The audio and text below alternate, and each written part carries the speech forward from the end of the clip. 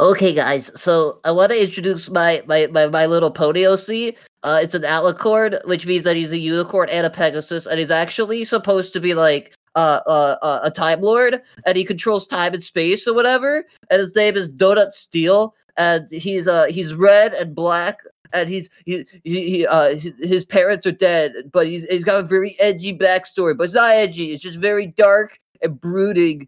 Uh, let me see your OCs, guys. Oh, that sounds so boring. It's nothing like my original character for Naruto, Gun Blaster Joe, whose right arm is a 55-inch caliber cannon that can blow the planet up. That's super cool. Who's that other guy? Who are You, you? what you got? I am the famous AC Comics superhero, Darkwing. My age is 22 caliber. I live on the edge. I murdered my own parents, and I live in a crevice. And I got a butler man named Penny Fred Aluminum Worth, and I fight this evil clown. Did you just say that your age is 22 caliber? My age is 22 caliber. Yeah, I don't understand why we're getting hate on Tumblr about our OCs. I think we're all pretty cool. What in the oh my god, they made original characters! Ah! Are they dead? Are they gone? Oh my god. Oh, thank god they're dead. Did we save the world? Oh god. Who are these people? How did they get in here? Why do they keep coming? We need to put like a lock on this place. Sergio, Probably did you gonna lock do. the window last night when I told you to lock it? No, who locks their windows? Okay, I'll get it tonight. What? Oh my god, they started recording again! Fuck. Episode titled original characters, boys. We're gonna talk about original characters. Yeah, the most original. Ah. So first, we're gonna start with what is an orange carrot. The carrot is orange, which is just as an original name as what a OC is. It is an original character. It is your own character that you have created. Technically, an OC, like if you write your own book, that could technically be considered to be an OC, or it's an OC you've made for an existing fictional universe. It's like fan fiction encapsulated in a man or a woman or whatever you want it to be.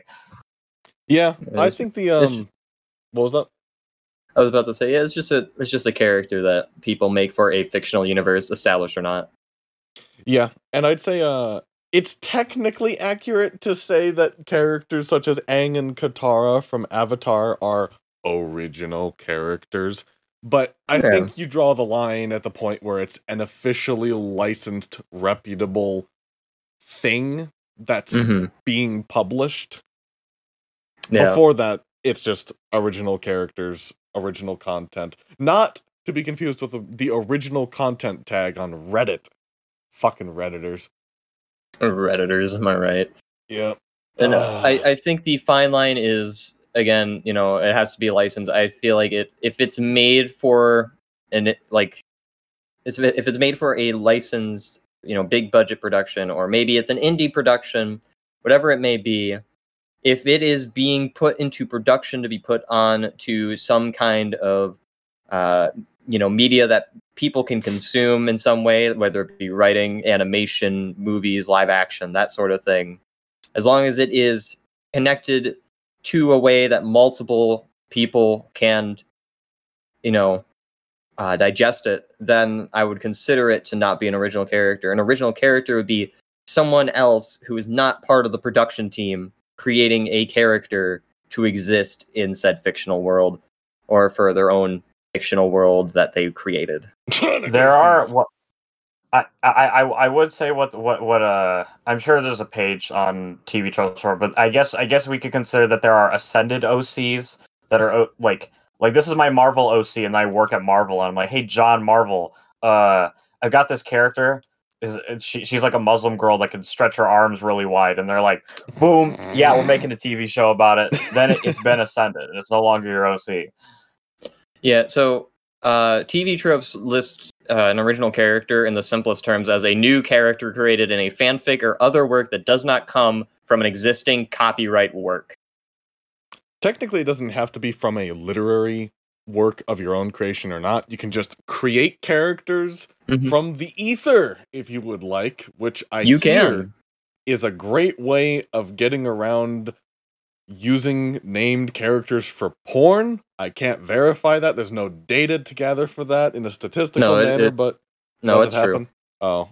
Yeah, I did it. Oh. Yeah, people do it all the time. It's fine. It's just something that people do, whether it be through adoptables or what have you. There is definitely a market to skirt around copyright by just making an original character who just may or may not be sort of similar to another existing character. Nice. What kinds of original characters are there, though? So besides the mention of the Ascended OC, we've come into three categories. There are generic OCs, which is just like your regular old original character. A good example of this is Sora, Kairi, and Riku. A bad example of this is Sora, Angel, and Riku, or should I say, Hero of Light. Oh wait! No, the spoilers for next episode. You'll get that later. You'll get that later. But for the real Sora, Kairi, and Riku, while they are licensed characters, they are basically OCs that have been inserted into like a mishmash Disney crossover universe. Yeah. That's it. It's the most widely understood characters that I could think of to describe what a generic OC is.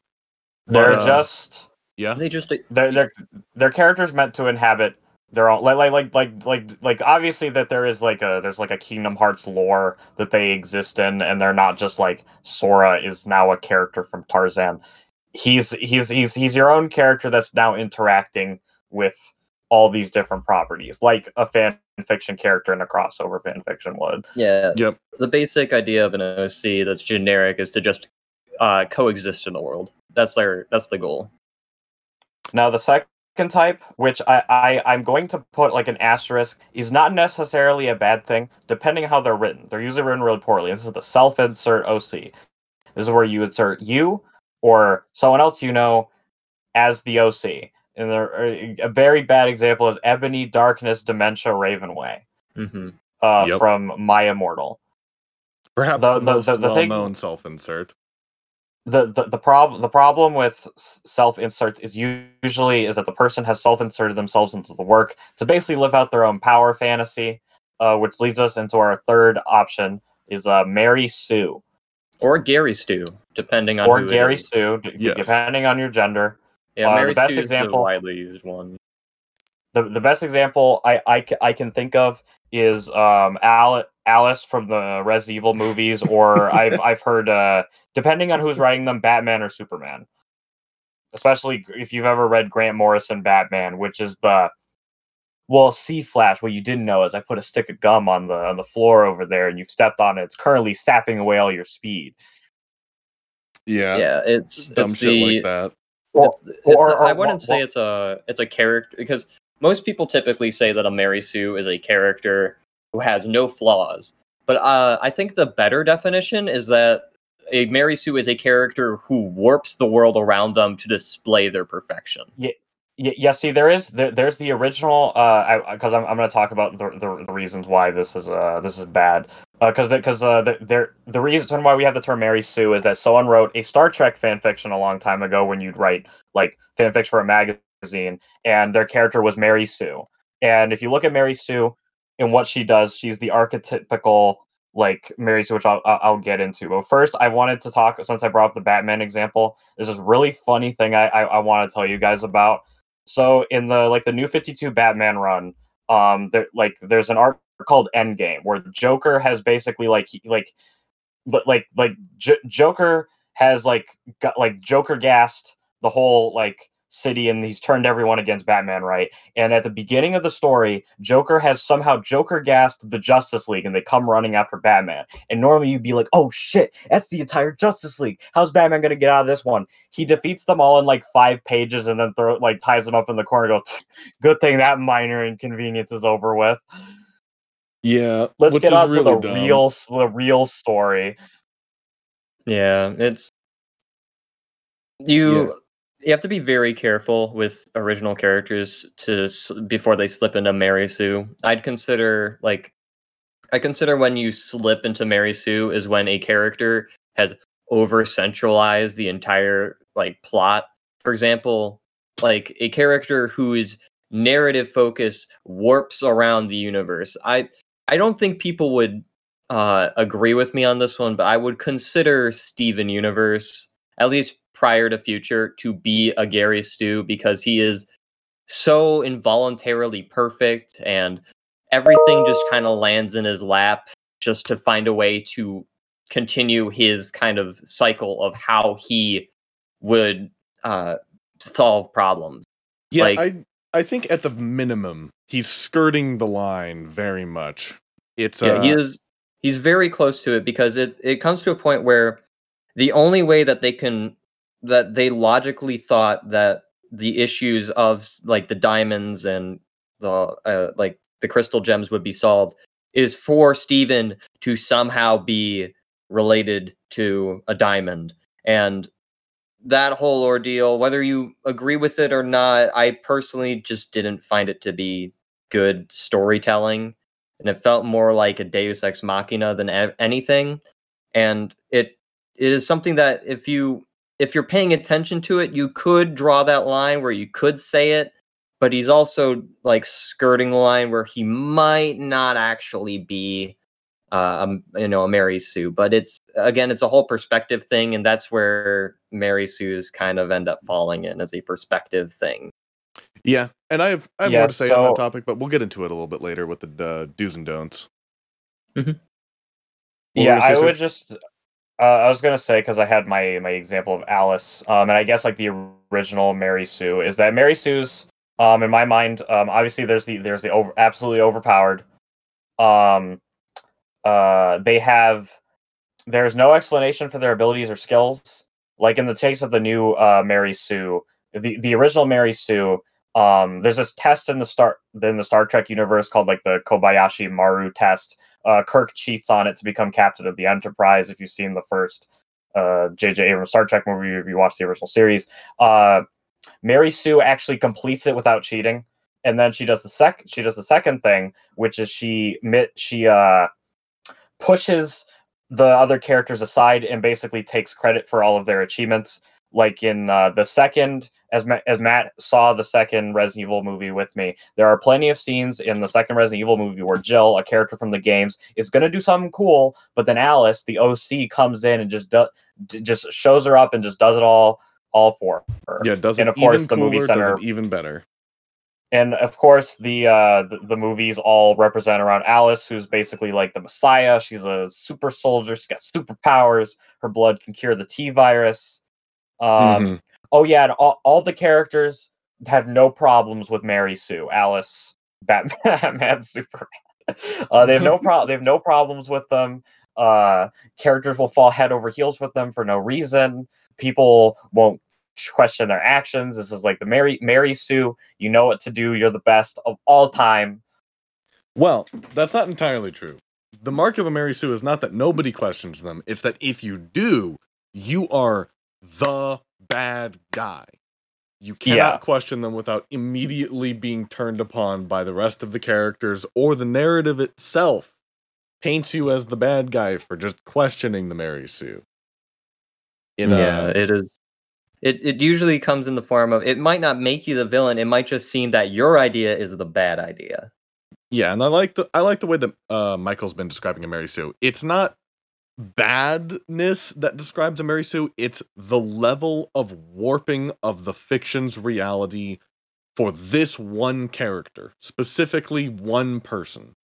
This is why because you can especially notice it like if you were to take like an Avatar fan fiction or something like an OC, you can especially notice it if they have like more than 2 elements to bend. Like that's obviously something that breaks the rules of the universe. Mm-hmm. But they might not necessarily break the rules. They might just bend them enough to like.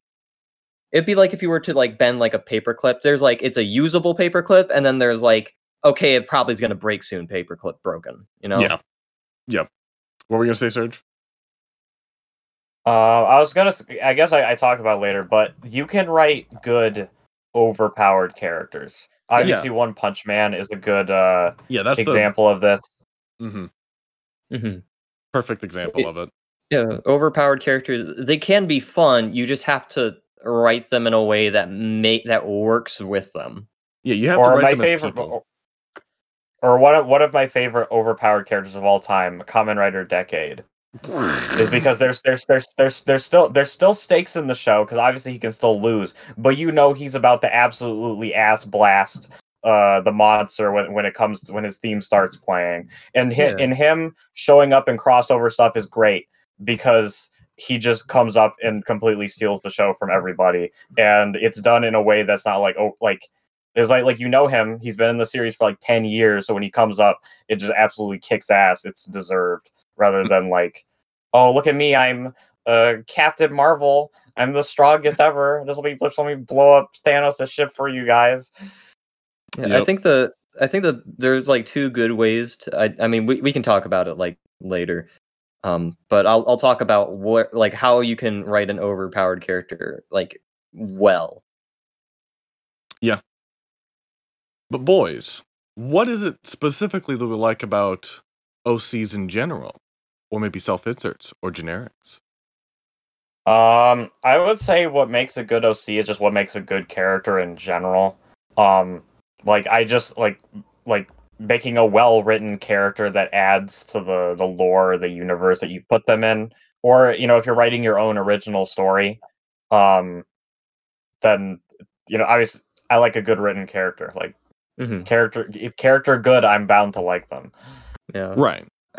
I like the 3 points that you put here. I think they're all really good points for like making a character, and these are like the questions I think that writers should be considering when at least making like a named character. Someone that maybe it's a side character, maybe it's a main character, or just a major reoccurring character. And those are, of course, brings a new perspective into the world, expands on the lore, like you said, Sergio. And the last one is can put characters from the fiction into new situations.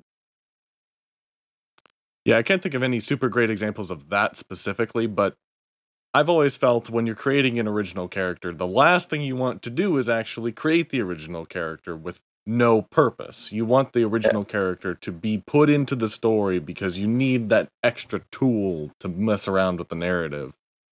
I think a good example actually for the can put characters from the fiction into new situations would actually be the Guardians of the Galaxy, because they opened up the world of possibilities to travel through space for the rest of the grounded Earth Marvel characters.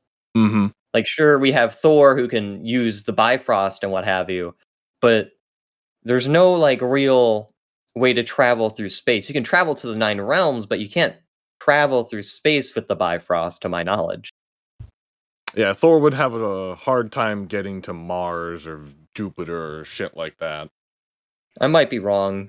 He might be able to do that. It's just that the Guardians of the Galaxy created a more like comprehensive tool and a new interesting option, because not only does it put them into new situations by allowing them to go into space, but also puts them into a new inherent risk because they're now out in space and you don't know what's out there. Yep. And then self-inserts, man, some of the funniest shit I've ever read was a self-insert of somebody just making a complete comedy crack fic about oh, god damn it, I can't remember what show it was, but why can't I remember it? Whatever. What do you guys have to say about what good things do you have to say about self-inserts? I think because it's been done before, where a creator will put themselves into their own work. Andrew Hussey from yes. Homestuck. Yeah, there's the CEO of Square Enix is a boss in Nier Automata and Final Fantasy 15.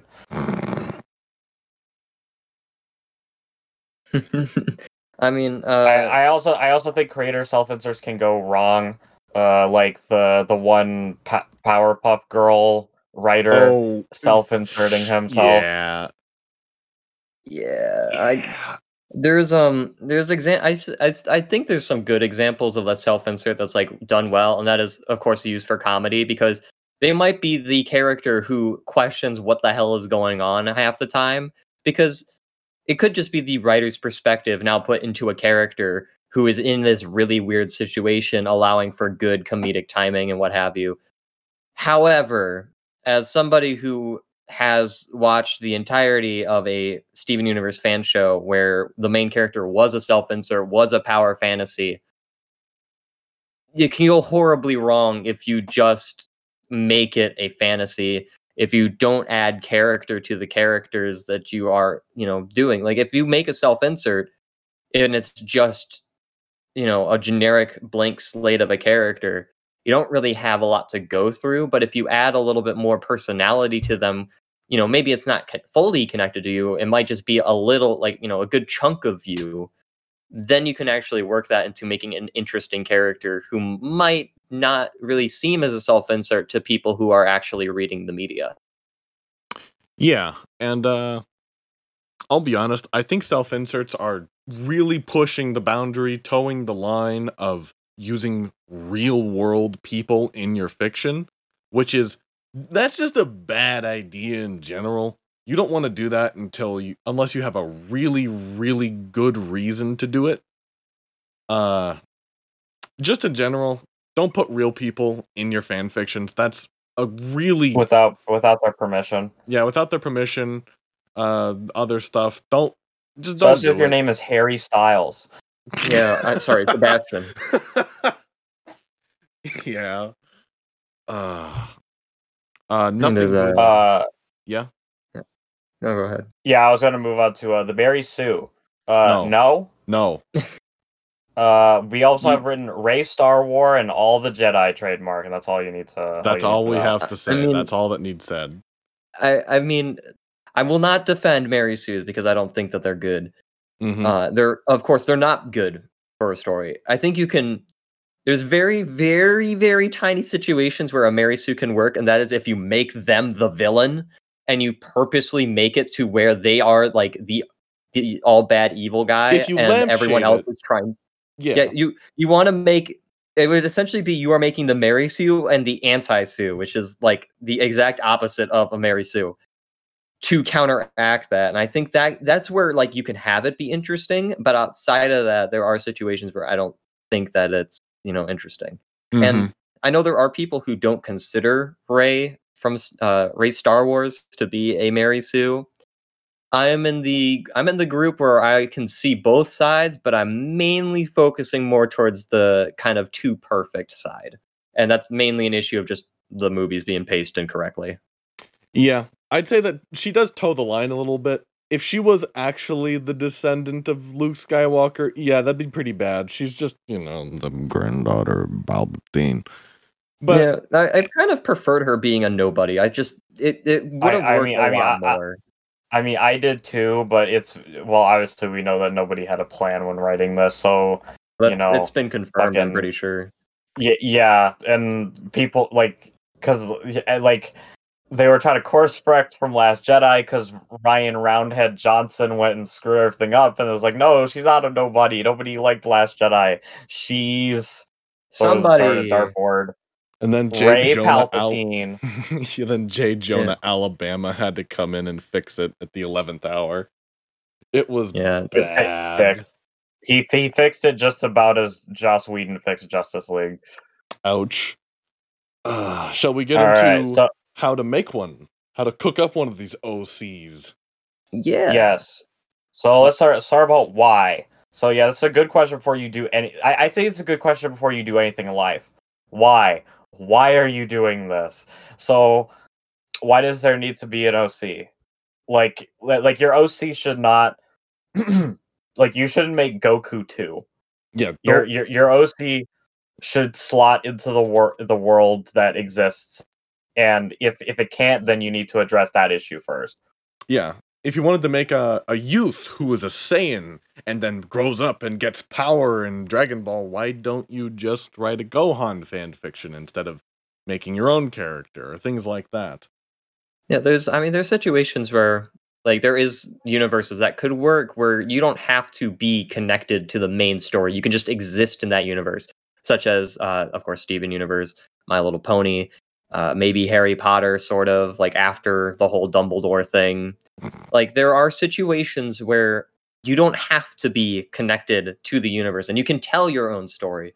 But if you are so dead set on writing a story about your original character, you have to make sure that what you're doing with the original character isn't something that another character has already done. Yeah. Mm-hmm. I agree. How about naming? All right, so now we go on to the name. So naming I think is very important. Mm-hmm. Because if your character doesn't have a catchy name, then no one's going to remember them. So at least what I have outlined here, I believe that heroic characters need to have cool, catchy names. You should kind of be able to tell what kind of character you're dealing with. If he's got a good like Peter Parker, Bruce Banner, Steve Rogers, Bruce Wayne, like you can go like alliteration is a good way to make it catchy. But like I don't know, like Steven Stone, like it can sound kind of cool, but it should sound like simple. Like your character's name shouldn't be like Grimdark McBumblefuck. Yeah, like that's a bad guy. Or Ebony Darkness Dementia Ravenway. Dementia Ravenway. I also am of the group that they should have cool catchy names, but they shouldn't have a very confusing how do I pronounce this name. Like you want to be able to make sure that people when they're talking about it can pronounce the names and not be confused when they look at it in text. Yeah. Agreed. Yeah, or if they do have a long confusing name, they should have like a nickname to call them by. Yeah, something like Connor from Assassin's Creed 3. He's got his long, unpronounceable Native American name, and then he's got his like English name. Yeah, I mean, I have trouble pronouncing or like saying and remembering character names from anime. So when there's like short abbreviations like Deku and Kacchan, I immediately know who you're talking about because that's all I remember from actually watching the show or enjoying the show. But then there's also characters from like Dragon Ball who are perfect examples of just, like Vegeta, Goku, very quick rolls off the tongue names that you don't have to put too much time into. Yeah. They don't distract you from the fiction when you're thinking about their names. Mm-hmm. How should they look? Should they be buff super demon boys? Should they be normal? Yeah, so I'll get to appearance real quick because we kind of skipped over the other thing. Villains should also have smooth names, but they can also have obviously evil names, like Angron or Mortarion or Johnny Evil Boy. Don't go with that one, but you get what I mean. Yeah, I'm personally a big fan of doing villain names that have a meaning behind them. Because I think they're because it's not like super important to the actual story, but just having that small bit of touch to it. And if somebody goes to look up their name, like I created an evil ferret man whose name is Ambrose. And the meaning of that is immortal because he's pretty much a god at this point. And the only thing that can stop him is the cold of space or anything that's like super, super cold. And that feeds into his ego as well. I also have jotted here that your comic relief character should have names like McLovin or Greg Chudley or like Doug. Yeah, goofy, simple names that like kind of separate them a little bit from the crowd. Like you have Aang, Katara, Zuko, Toph, and then you have Sokka. Sokka's been sucking a sudden dick. If you want to like really, I mean, even a good example in another Western media example, Anna, Elsa, Kristoff, Olaf. Yeah. Goofy small names tend to work pretty well for comic relief characters from what I've, looked at. Mickey Mouse, Donald Duck. Pinkie Pie. Yeah, Goofy. Goofy. All right, now for appearances, I think your main character's an appearance can tell a lot about a person, but in general, for your main character, your character's physique should naturally fit the character. So like if the character's like like an adventurer, like a Nathan Drake, Lara Croft type, then they should be at least somewhat like they shouldn't be like bodybuilder buff, but they got to have like that dancer, like gymnast, like kind of lean type of physique. Yeah, they got to be physically fit. Attractiveness just generally sells.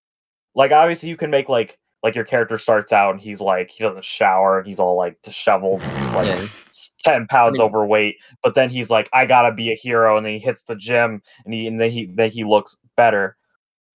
But like in general, I don't want to deal with smelly 11th grade weeb with a school shooter haircut and just odor don't do that. problems. That's just good advice for designing characters in general.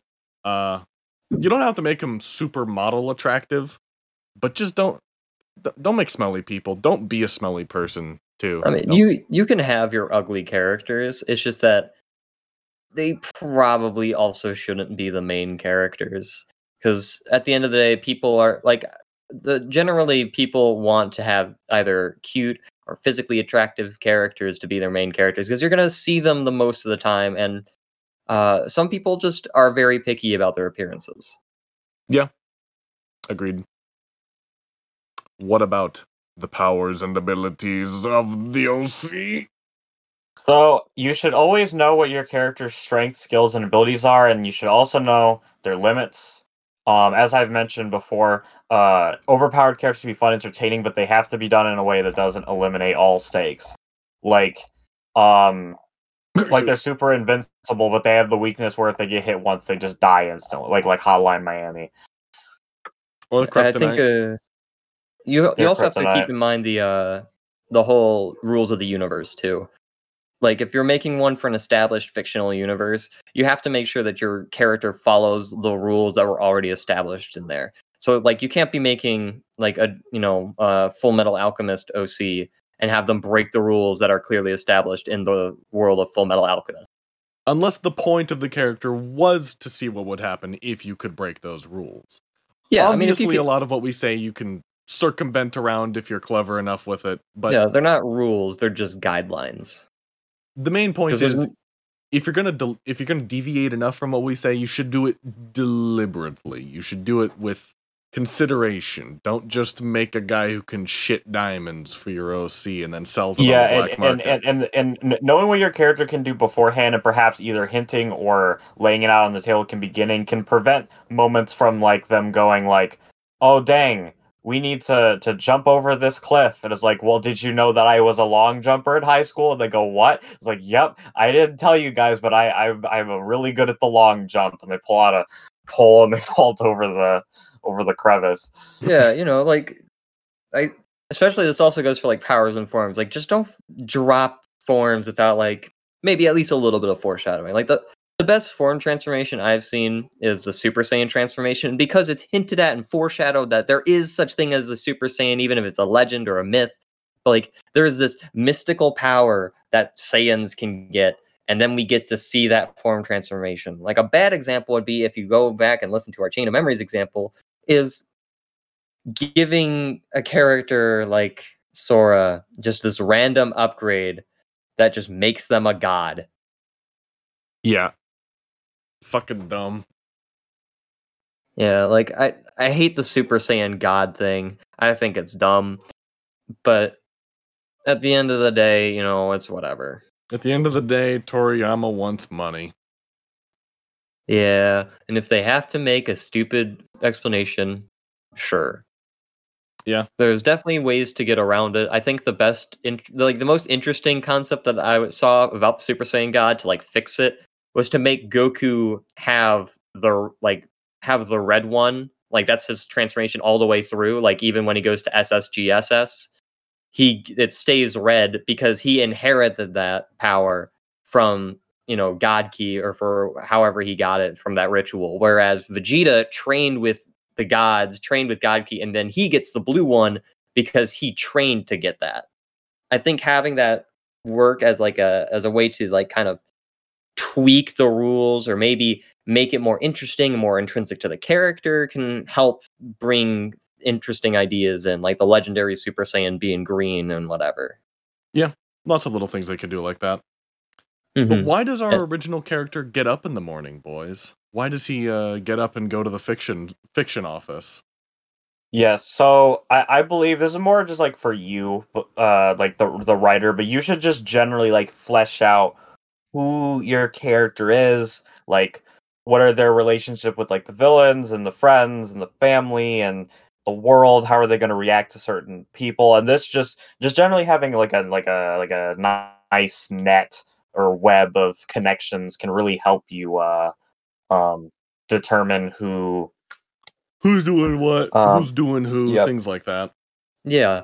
The most important thing is to have like what I like to do is to get like a tree and like a relationship tree or maybe a motivation tree and show like who wants what, who who is the relationship with who. So for a character, maybe let's take for example Aang from Avatar, his relationship with Katara versus his relationship with Sokka, and his goals. Where do they line? Where do they, where do they deviate? Where do they intersect with maybe a villain's?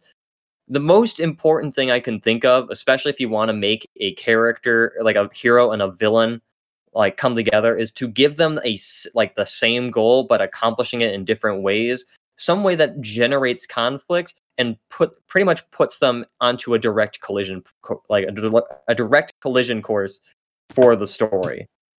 This is completely unrelated, but don't have your character's motivation be that he went to high school with Daigo Dojima. Dojima.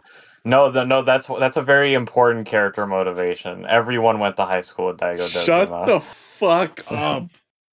Like Ugh. I'm in my story, the main villain and the main hero are going to intersect at one point because the main hero is protecting what the main villain wants to destroy. Like simple stuff like that can also help create tension, or maybe it's protecting somebody or something, or going to rescue somebody or something. Ways that force the villains and the heroes to interact in some way, shape, or form generally creates good fiction. Yeah. All right, we're gonna have to speed this up a little bit because we don't have a whole lot of extra time left. All right, so let's get on to the villains. So we'll start with like your main villain, your big bad. So your primary antagonist, he's got to be a badass motherfucker, or he's like an incredibly conniving schemer. Like he's either like a Thanos or he's like a Loki, where it's like, yeah, you could just like shoot him in the face and he'd be dead. But he's so super intelligent that he's thought of a way for that not to for it just not be over. Like Yeah. your antagonist needs to be a credible threat, and you can't do things like discredit him. An X-Wing pilot shouldn't call him up on the comms and make yo mama jokes to him, and he's just absolutely falling apart at them. He shouldn't be shown up by other characters. Like if he has a fight with a subordinate, he should definitely win it. They shouldn't just wipe the floor with him. And he shouldn't be a whiny crybaby that throws temper tantrums. I wonder who we're talking about. I have no idea who I'm referring to. I'm just referring to generic OC man. Okay. I thought it was specifically targeted to gingers, but whatever. I think Gingers are whiny emo OC babies of legacy characters.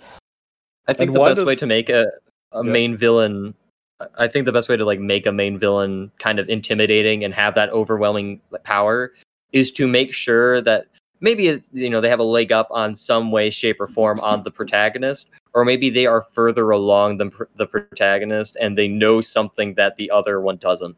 So they have to be a force of reckoning outside of just power and intellect. They have to have something that the hero doesn't. I would also caution something called the Worf effect or the Superman effect. So on Star Trek Next Generation, there was a Klingon, his name was Worf. Klingons are naturally stronger than humans, so he's like the strongest dude around, right? So when they'd have a villain and they'd be like, oh, how do we make him dangerous? Oh, we'll just have him beat up Worf. And then you'd be like, oh crap, he beat up Worf. He's super strong. But the problem is by doing this, you've made them look like you've made Worf look like a total chump so the effect gets diminished. And the other meaning of it is during Justice League and Justice League Unlimited, they would commonly run into the Superman problem, where they'd be fighting like Harley Quinn or something, and they'd be like, "Oh crap, Superman would end this in like 2 seconds, so we got to come up with some dumb reason of why Superman either can't be there or he's incapacitated." Mm-hmm. Yep. Mm-hmm. But why does our villain So get out of bed in the morning? Yeah, so motivation is really key for a villain. If you fuck up this, then you've kind of your whole story is going to be dragged down by it. You need to be able to understand why the villain is doing what he's doing. I don't mean like you're like, yeah, Thanos, you kill half the universe. I agree with that decision. You need to be able to understand where they are coming from. Yeah. You can you don't have to relate, but you can empathize. You have to understand. The best Yes. the best thing that I've been told to writing villains is that you should just think of the villain as the hero of their own story. Like, to them, they have to think that they are Thanos. the good. They have to think that they are the good person here, whether it be through like showing faults in society or trying to, stop all natural resources from being vanquished because of overpopulation, or maybe they just really, really want to do something that may seem kind of in a gray area. They have to. The best way to make a villain empathizable is to make them also written like a hero, but from the perspective of somebody who is looking at their actions in a morally gray way. And as a quick aside, So- what was that, Serge? I was just going to point out that you can also have a villain that like it's completely fine to have a main villain who's just like, I'm evil and I want to destroy things, but you should probably have a secondary villain who's got more motivations, so you can kind of focus on them, and then the main villain's just kind of like just a really cool dude for the protagonist to get into a final fight with. Yeah. I used to say I used to agree exactly with what you said, Michael, but One Piece kind of changed my views on that a little bit. I don't think every villain has to be empathizable or sympathizable. Oh, I don't think so either. I'm just saying that is one way to make them. That's a pretty good way to do it, yeah. But the basic gist is, you just have to understand where the villain is coming from. You don't have to agree with them, but, say the villain's dad got murdered by a group of people, and so he's like, you know what, I'm just going to kill that group of people for the rest of my life. I'm going to be a dictator who does not give a fuck because I don't want to give a fuck. That's understandable. It's not moral. He's not trying to be the good guy, but you can understand that he doesn't really care if he's the good guy or the bad guy. He just does what he wants. But I do think it's good to have your villains have their own friends and their own personal relationships and connections to help them feel more fleshed out and human. Speaking of connections, what's a dragon? What's a secondary villain? What the fuck is that? All right, so TV Tropes defines the dragon as it's like the Vader. This is like the second in command. He's the big strong dude that the main villain sends to do all of his dirty work. They don't need to necessarily be like very fleshed out. Like Darth Vader wasn't like really fleshed out in like episode 4. He was just like this big scary dude. And like he can start off as like big scary dude, and then you learn later like they like you can play him either way. Like they got their own thing going on, like they got their own motivations, or they're just like scary dudes.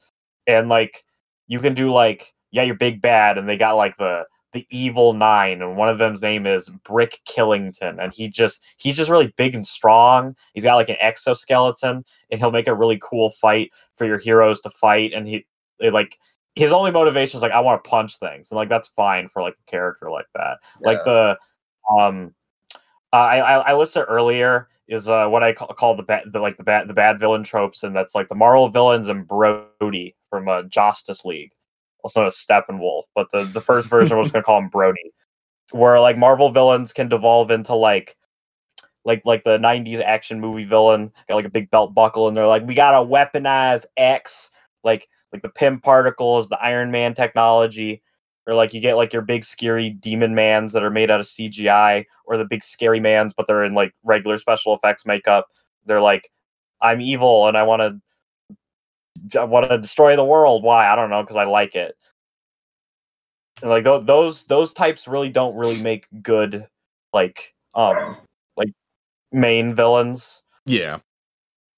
You could still build a pretty good story around like a villain like that. Like as long as like the journey like with the hero is good and you just really want to punch the guy in the face by the end, you can still tell a pretty compelling story, but that doesn't make them a good villain. Yeah, you can usually overcome the tropes by giving them charisma and making the audience enjoy watching them, or enjoy I guess viewing them, rather than making them care about this villain. You can just have them be, oh, this villain was fun. Like, take away from the experience rather than the character. Yeah. That it for dragons? Dragons and secondary villains? Yeah. All right. Mooks, not real people. Fucking kill them. But if you're gonna make them human, please don't just kill them en masse. Please don't do to the stormtroopers what the sequel trilogy did to the stormtroopers. Don't do what the sequel trilogy did and was like, stormtroopers are slave children, they have feelings, and then Rey kills like 5 of them and laughs about it. Yeah.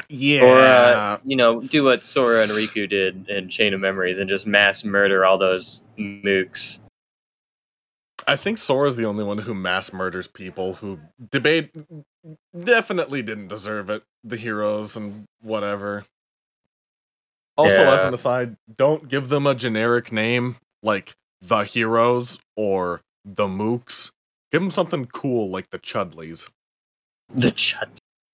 Yeah, they having a quick, just a kind of snappy name to them. Like, I think it's in DuckTales. It's the Beagle Boys. Like, just something kind of goofy, or maybe something a little bit more intimidating. Something that people will remember, like stormtroopers. Now, bad OCs. And then for... Yeah. Well, I was going to say were you about to get into the bad OCs? Yes. Yeah, so I was going to say for the bad OCs, we kind of talked about it, but basically, don't be bland, don't be boring, don't be just, walking exposition devices. Self-inserts often turn into cringe fiestas, as Matt wrote, and basically just kind of Duplicity, where it's just the author really wants to bang goth Harry Styles. Yeah. I'm not sure if I would count her as a self-insert, Avon, because I have read ahead. She does have her own motivations and stuff. And she only. I wasn't saying there's a self-insert in the fan fiction, but it's very clearly the desires of the author are seeping to the surface. I really want to bang Harry Styles. I understand. Could you stop reminding me every 5 paragraphs? Yeah. Yeah, there's a lot of wanting to bang Harry Styles in bad fan fictions. Believe it or not. What's the funniest bad OC we've ever read? That's a tough one. I don't think anything in Sonic High School counts, because Sonic High School Yagami? Dark Yagami is a pretty good one. Blade Randy? Blade Randy, yeah, that's a good one. But he's just more of a boring self-insert. He is probably the most boring self-insert I've ever seen. Ouch. And I feel like what about the greatest nickname? Oh, nickname's pretty good too. But when I think of a really funny bad OC, my immediate thought is Blue Topaz from the Blue Gem Guardians, that Steven Universe fan show that I was talking about, because there were just points where for the first chunk of the series, Blue Topaz is in a relationship with Pearl from Steven Universe, and then suddenly he's no longer in a relationship with Pearl, and he's in a relationship with this new gem. I forget who he first dates. I think it's Capri. And then Capri just suddenly disappears, and now he's dating this new gem, Green Pearl. Then he's suddenly dating a new gem. And it's hilarious. We should watch that and review it. That sounds so fun. Oh, trust. I will bring it up, because there is an archive channel that is dedicated to his old content, and I'm friends with the creator. I think he is honestly one of the most sincerest people I've ever met, and I feel really bad for just being really mean to his series, because it It was just kind of like whatever he wanted to do, and it wasn't hurting anybody. And I was just really mean about it. But like, if Not you very watch good. it and if you take away from the fact that this is like a fan work and you know the creator and all that stuff, and you just watch it for what it is, you get to a point where you realize that Blue Topaz is a power fantasy with no personality outside of being a power fantasy, and it's really funny. See, this is so you think you can fanon, and we don't care about people's feelings. If you So write yeah, something so yeah, bad, if it's bad, we're gonna tell it like it is. yeah, we are sorry if we come across as personally insulting. We don't know if you smell in real life. You might not, but sometimes your writing can stink. We don't like to ignore the stink of the writing at the very least. Yeah. Especially when it comes So- to poorly written children. Oh God. Yes, children. God. So the most common problem with children, I'm leaving it there. That's the quote. Most common problem with writing children, is that they make them into tiny adults. They give them very eloquent sentences. I think they need to straddle, like the line of like cringe with like baby speak, depending on how old they are. I personally think that you can write them. It's just that they shouldn't have really long-winded sentences. They should have kind of, I would say, like a sentence or two of dialogue, and they should have this kind of innocent sounding to them, because kids are intrinsically innocent. They haven't really experienced all of life yet, and children also don't have a lot, like, I mean, they might have a lot to say on their mind, and they might just say it, but it's not going to be a long, elaborate thing. They usually repeat themselves over because they are trying to get their idea across. Yeah, I think, ironically enough, the best way I've ever seen kids written is from Homestuck, because every kid has their own way of speaking. They always are consistently written, but they're still kids at the end of the day.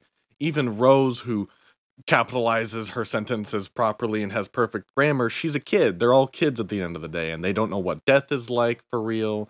They don't understand how to use interpersonal conflicts or how to get through them. Kids are immature. They should not speak like they already know enough about a topic to get through it all the time. They shouldn't be fine with murder. Yeah. That too. I mean, maybe they can get over it. Like there's some Animorphs Tekken Tori where it's just like don't care, virgin. You're getting mauled. Yeah. Also, as an aside, when you're writing stuff in general from a kid show, don't have them start cursing for no reason. My specific note here is don't have Aang from Avatar say the N-word. Just don't, please. Yeah. Cursing can be so distracting if you put it into the wrong series. Especially for if it's a character who you wouldn't see swearing, like Aang. I would never see Aang swear in my life. I feel like the most he would say is like heck or stupid, and if you were to go any farther than that, he'd probably be like scoffed at by Katara. Like, yeah, it'd be a serious breakdown of the character, basically. Mm-hmm. And So finally, now we should wrap things up with the don'ts. The number one is to stop being horny. This goes to men and women. We're putting you all on blast.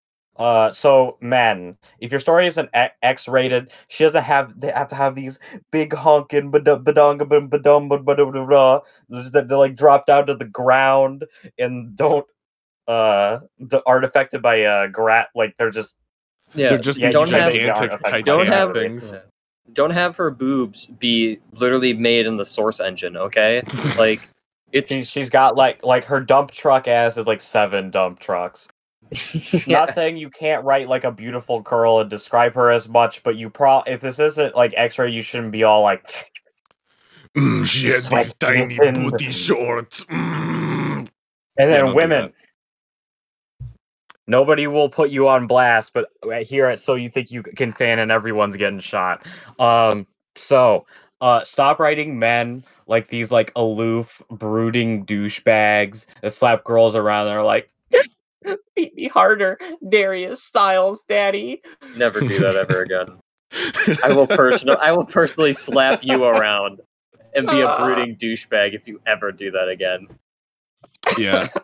And of course, these are hilarious generalizations, but oh my god, it's so fucking common. Yeah, but, like, they'll be like, he had his, I walked into the room and I saw Edward. He had his button up all the way buttoned down, and he had these Glistening big abs, washboard and I think abs. and his nipples were real hard, and his pants were slightly unbuttoned, and I was like, yeah. I mean, you can be a little bit risque when it comes to romance and X-rated things, but like if you're trying to write a story that is, just like an action adventure story, maybe don't have the focus be on fan service, whether it be for male or female audience.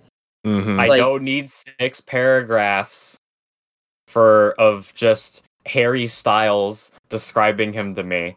I don't need 6 paragraphs of how this woman is so fucking gorgeous or whatever. Like, just I'm cool with having like a paragraph of somebody being like blown away by the beauty of another person, but when you make it more than one paragraph, and when you start getting more into detail about their features, it starts getting creepy. Mm-hmm. And it's just clunky to read. Yeah. Also, don't plagiarize people. Looking at you, Mr. Freeney. Mr. Freeney. Mr. Freeney. Yeah. Mm-hmm. Take inspirations. Don't take plot lines. Don't take. Yeah. You can homage and reference. Don't rip dialogue verbatim without a, you can have someone say everyone else like you can have like a character say like another character's line and like reference, but like the situation and the context shouldn't be like exactly the same. Mm-hmm. Yeah. Deviant art. Don't use it as an inspiration. None of it. Yeah. No edgy overly characters. edgy. Yeah, overly edgy characters aren't really interesting. They don't really do anything, and if any, like at the end of the day, if you're not making them a joke, people will make them a joke. That's what you have to keep in mind. Is if you make a character who is black and red, people are going to laugh at it, no matter who it is. Unless it's a really cool design that you drew up and it actually looks professionally done. Then people think it's cool. No Cold Steel the Edgehogs. I wrote don't copy designs for an existing character like your ex character, but you're blue and you have a gun. Yeah. Hilarious physical descriptions. What's a good example of a hilarious physical description? Like a 10-inch Buff cock? Riku. 6'20". Buff Riku. Don't do that. 6'20" and made of radiation. Yeah. Sexy because there's sex scenes. Yeah, just don't get overly descriptive when if you're describing them in a written work. I'd say at most you can if you need to get overly descriptive, it would have to be on a very important feature, like a splash of freckles on their face, or maybe they have a scar that's very a very weirdly shaped scar. Stuff that is, if you're over describing something, you have to make sure that it is important for that character, and it's not just look at their abs, look at their stunning abs. They could great cheat, dude. That's for the porn. If you're writing a regular story, that's not that shouldn't be in there. Yeah. If you're gonna write porn, though, go ahead. That's that's the point. That's cool. I don't think we have a whole lot else big to say. Yeah, no, we pretty much covered everything. Yeah, the rest of the don'ts are just don't write bad characters. I think one that I really want to bring up real quick is don't have the most interesting part of the character be in their backstory. Agreed. I feel like there should be something interesting there, but it shouldn't all be interesting because we are meeting this character in the present day. We have to know what's going on, what's going to change, what their arc is going to be like, if there is one. You have to make sure that this character has something that will actually continue in a story. Otherwise, you're just going to be stuck there with a character who doesn't really do much outside of just looks pretty. Yep. And all the other stuff we said about everything. Normally, I would want to have a good little discussion part of the episode, but unfortunately, I do have to get going right now. It's a shame. Maybe another time. This was fun. Maybe we always could like have doing these a mini-sode at discussions. some point talking about it. Yeah, we can just add it on afterwards. I mean, we have time. True. All right. Goodbye, everybody.